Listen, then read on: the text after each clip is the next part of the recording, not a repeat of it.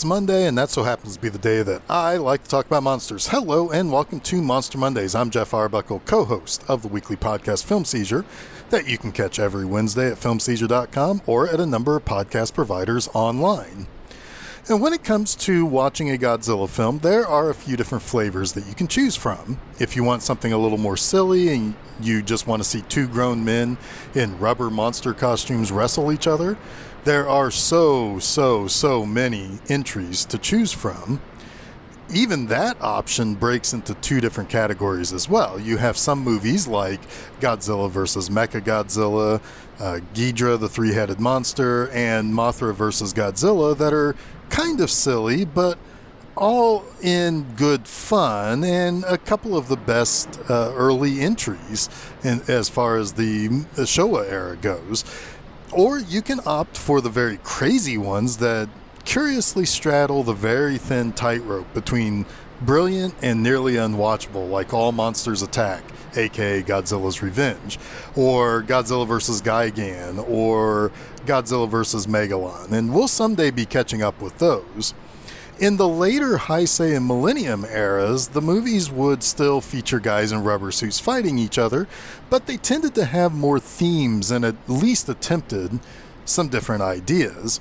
So that's another flavor. You have Godzilla vs. Biollante that dealt with a scientist's loss of one of his children.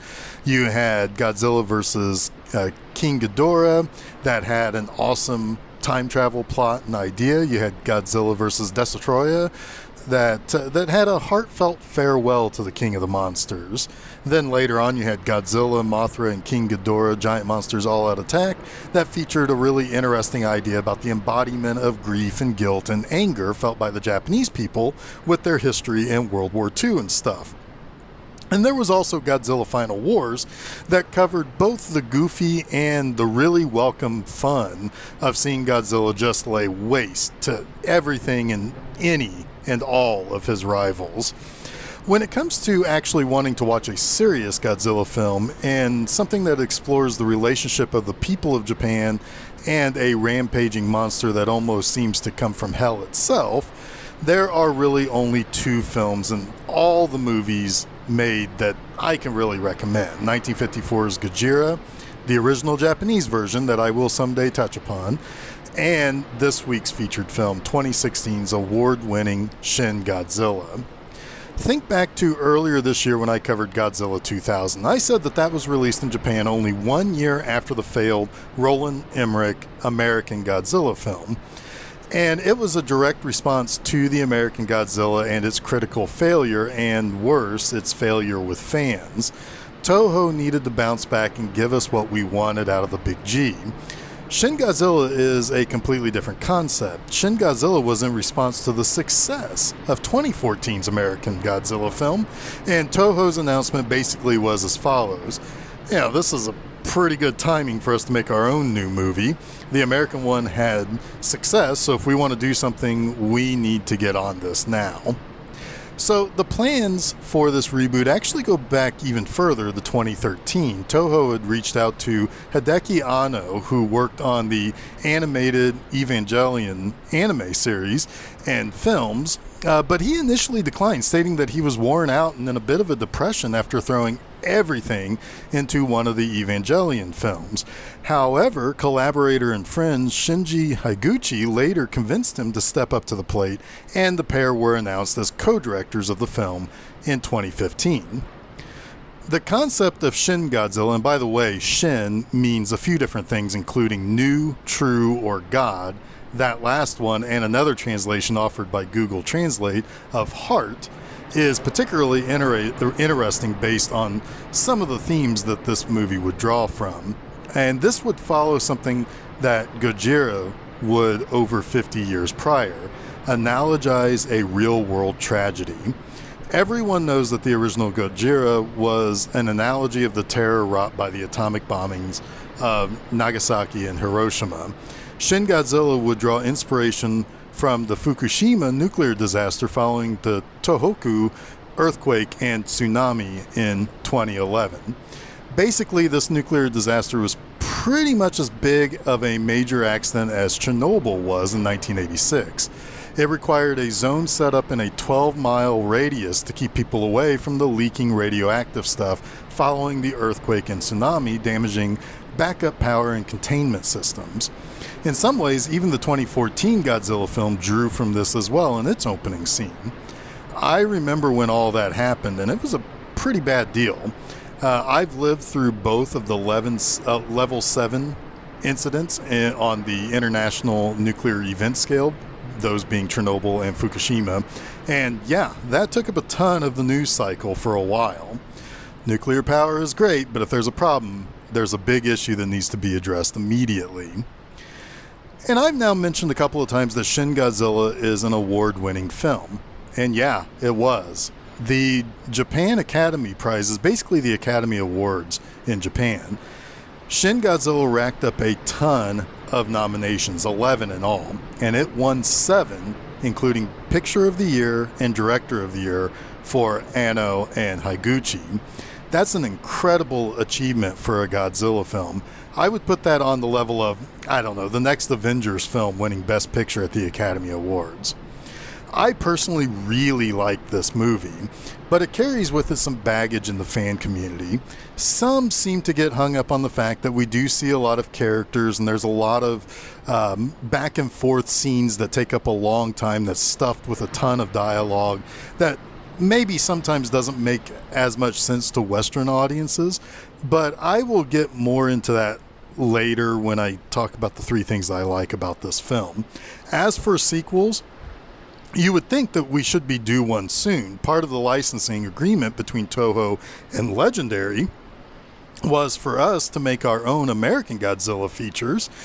And part of that deal was that there really couldn't be a year in which both Toho and Legendary released a film. Godzilla King of the Monsters was pushed from 2018 to 2019, and Godzilla vs. Kong was pushed from 2020 to 2021 thanks to COVID.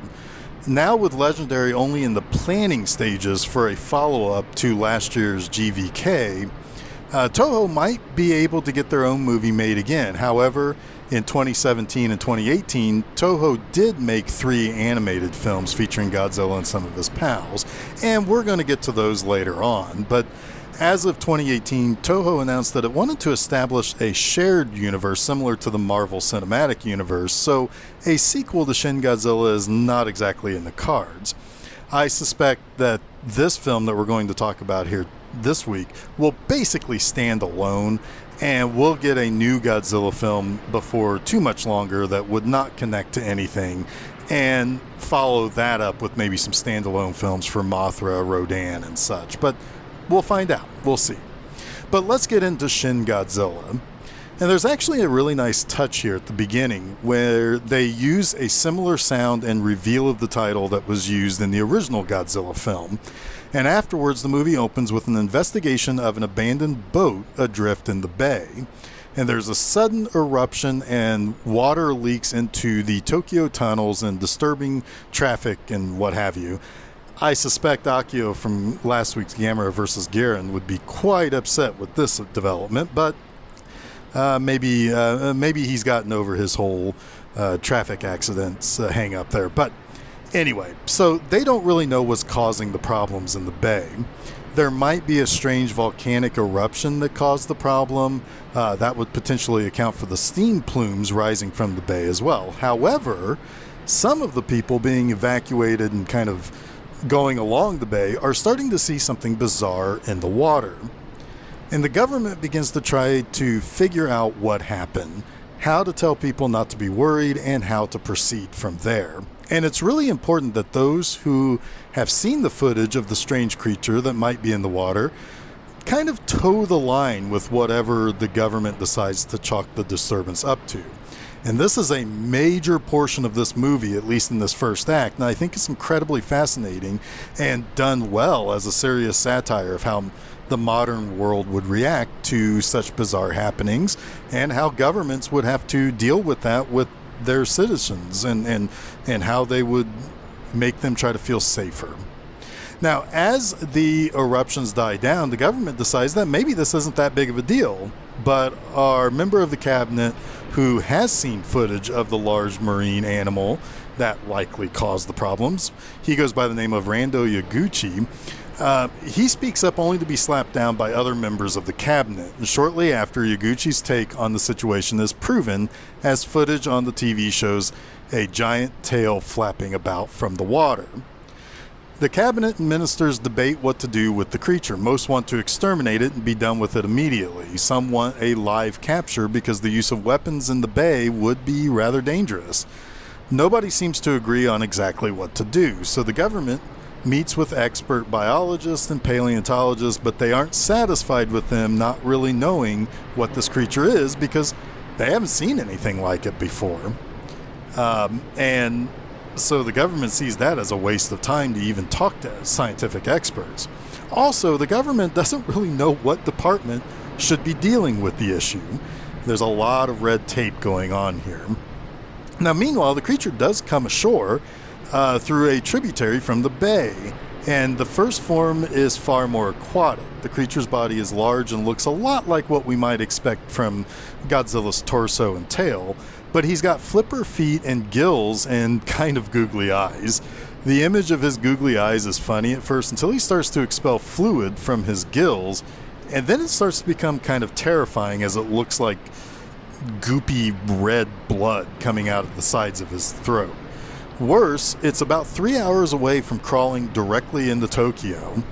The desire to blow up the creature begins to grow, but you need to evacuate the city. It's important to understand that the Tokyo metropolitan area is the most densely populated area in the world.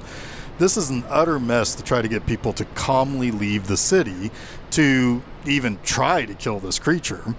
And the loss of life is incredible as the first form of Godzilla begins to trample Shinagawa. Oh, and there's a bigger problem too. The article signed by Japan at the end of World War II means that they can't necessarily directly justify the use for armed combat against the creature. They can mobilize the Japanese self-defense force, but would they also have to ask the United States to help destroy it, or is this creature even something that you can get the JSDF to mobilize for? It's not an armed creature, or it's not an armed presence. So there's a lot of fuzzy stuff that they have to kind of work through with the United States. And also the Prime Minister is very nervous about giving the authorization to send troops into to normal residential areas, but he ultimately really doesn't have a choice here. Now, the creature begins evolving in front of everyone's eyes. He grows legs to support him walking upright, and his front flippers will soon become small hands as his torso begins to reshape itself into something more like a bipedal dinosaur. Shortly after, the area has been confirmed evacuated, and the JSDF are ready to open fire, but they have to be called off because there are just a couple of elderly civilians who are slow to get out of the city, and they're still on the ground trying to evacuate. And the Prime Minister refuses to endanger any civilians, and this allows the creature to escape toward Tokyo Bay and return to water. The next day, in some ways, it seems as though life not too far away from where this creature was just rampaging through a city almost seems to more or less return to normal in the areas that weren't touched by the damage. It's a nice, again, a little satire on how people removed from tragedy will go on living their lives, even though they may not be that far away from the tragedy itself. Now, I should mention that all of what I just explained was in the first 30 minutes of this 2-hour movie. It's a very densely packed setup to show how utterly powerless we might be to a natural disaster. Heads of state would be required to protect citizens, but also needs to make decisive and unprecedented orders. But that head of state would also have to work with the bureaucracy of the government too. It's a total mess. So Yaguchi gets promoted to lead the bureau to analyze and come up with plans for the creature. And one of the scientists brought in, Hiromi Ogashira, determines that perhaps the creature's energy comes from nuclear fission, and the fallout from the attack that the creature took is already being noticed by the people in Shinagawa. The U.S. sends a special envoy, a woman named Kyoko Ann Patterson, and she's the daughter of a senator who is married to a Japanese woman, and she gives Yaguchi a disgraced biologist's name, which is Goro Maki. And Maki had studied the effects of radiation on biology, and he was kind of obsessed with it because his wife died slowly from radiation poisoning from poor tactics used to dispose of nuclear waste. And it was his boat that was found at the beginning of the movie. He named the creature Gojira, or Godzilla, and he pretty much figured out that Godzilla fed on improperly dumped containers of radioactive waste in the ocean. Godzilla was then mutated into a new life form. Now, interestingly, Goro Maki is a huge and important character in this movie, but we never see him. It is kind of...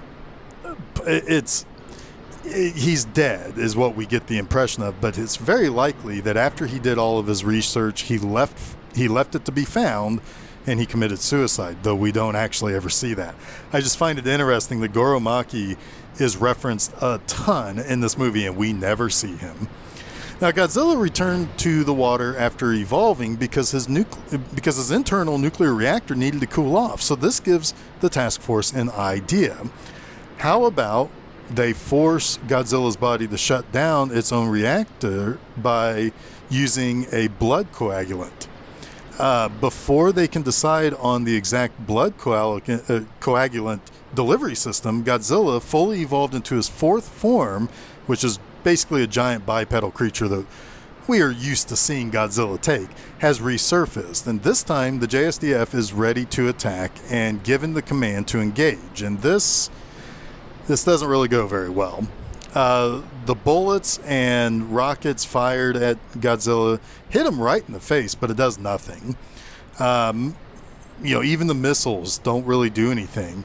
In fact, it leads the Prime Minister to now say that they can use anything and everything, but nothing really seems to work against Godzilla. Who saw this coming? Anyone? Anyone else see this coming? I know I pretty much could have told you this is what happens, but they do find out that heavy artillery seem to slow Godzilla, but they aren't able to destroy him.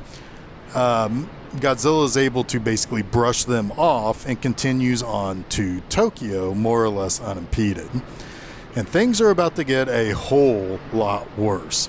The U.S. are now sending in B-2 bombers to blow up a whole bunch of Tokyo, and the decision is made to evacuate the Prime Minister and the entire cabinet. And as the bombs fall on Godzilla, he begins to bleed, but he recovers very quickly. Then Godzilla vents what appears to be massive amounts of radioactive energy as he begins to glow purple. His mouth opens and splits, it kind of just splits open. It's a very creepy thing, and fire begins to pour out of it as if he's throwing it up.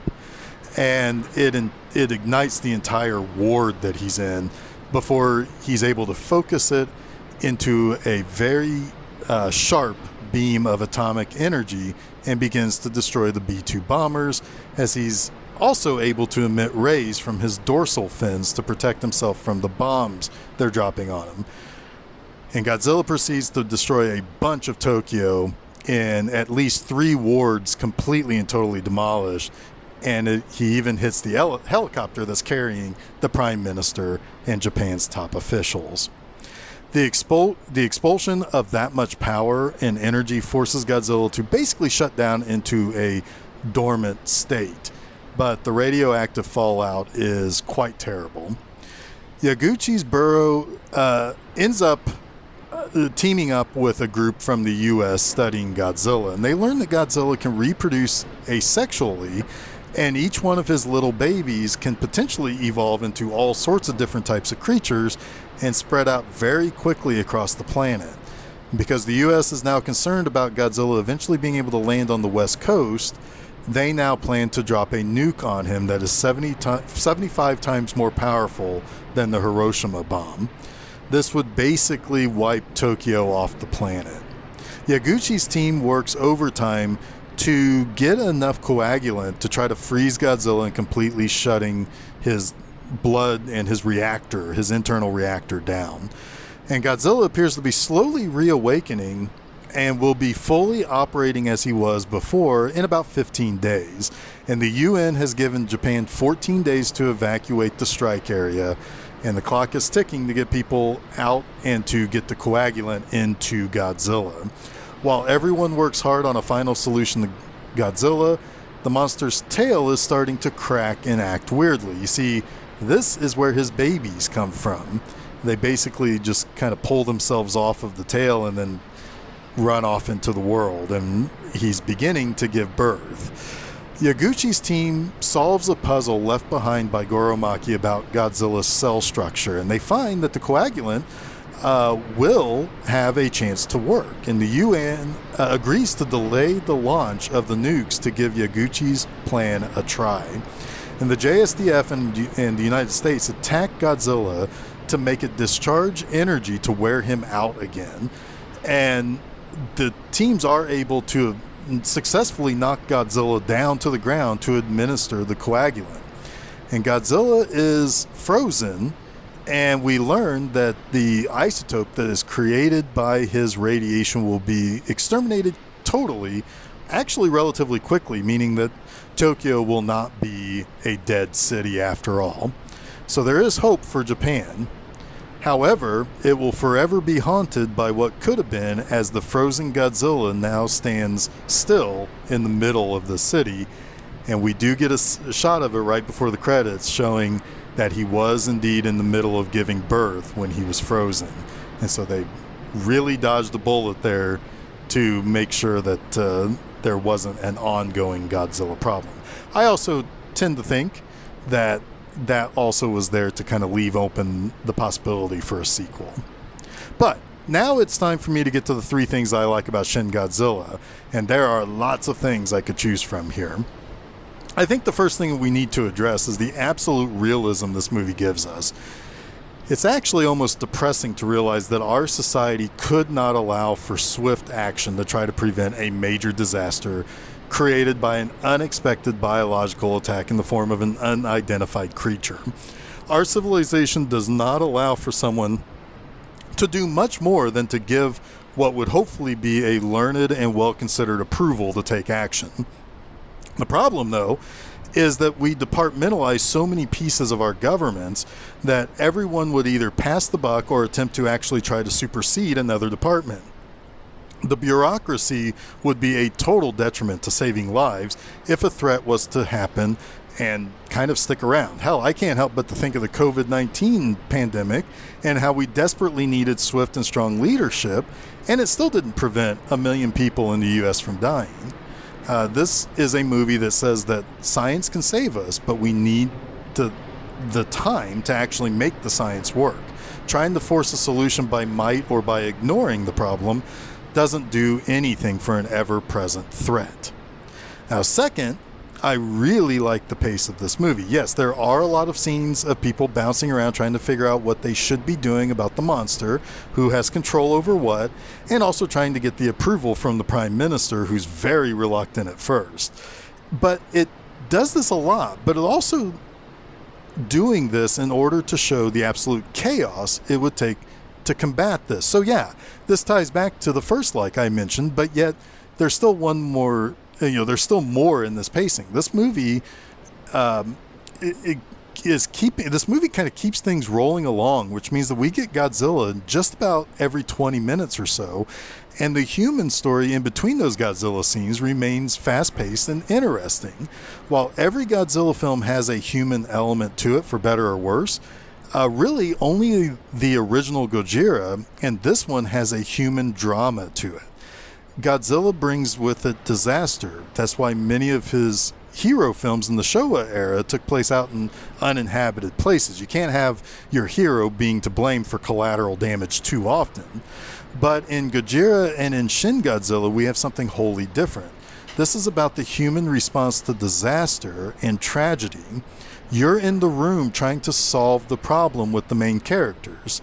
And speaking of the main characters, Hiroki Hasegawa, a Japan Academy Prize nominee for Actor of the Year for playing Rando Yaguchi, is really good in this.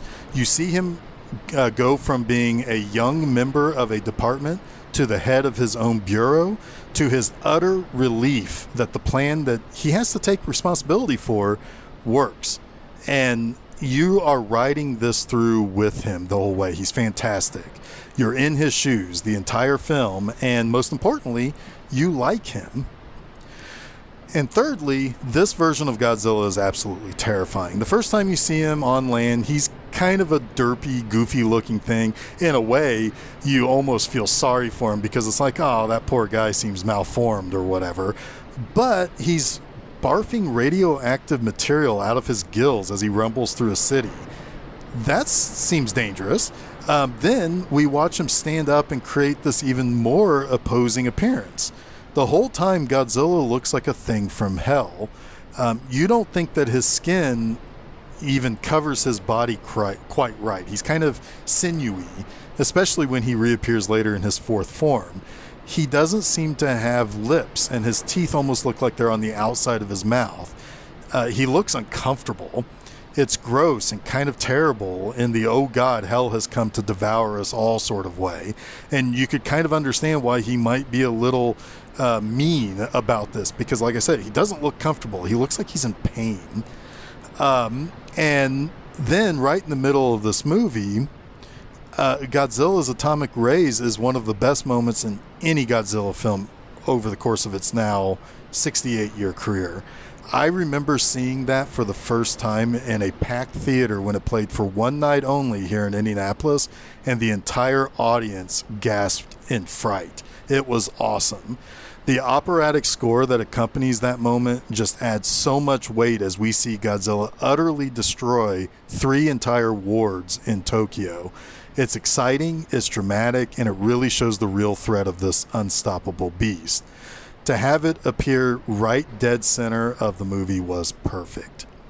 Now, if you were to ask me where I think this movie lands on the overall rankings of Godzilla films, it's hard for me to say, really. I've long thought that the original Gojira is the best film of the entire series and was kind of untouchable. But seeing this again recently, Shin Godzilla is either a very close second, or Gojira and Shin Godzilla are number 1 and number 1A. It's safe to say that the two films that actually deal with tragedy close to the Japanese people when Godzilla is at his best. That wraps up this week's Monster Mondays. You can catch new episodes of Monster Mondays each Monday at FilmSeizure.com. Don't forget to follow Film Seizure at Facebook, Twitter, and Instagram, and subscribe to Film Seizure to get both the Film Seizure podcast and Monster Mondays at your favorite podcast providers, as well as YouTube. You can also check out my website, bmovieenema.com, to read new articles every Friday morning. Next time, we close out this month of Japanese monster flicks with the first of the Yokai Monsters series, 100 Monsters. So, until next week, stay spooky.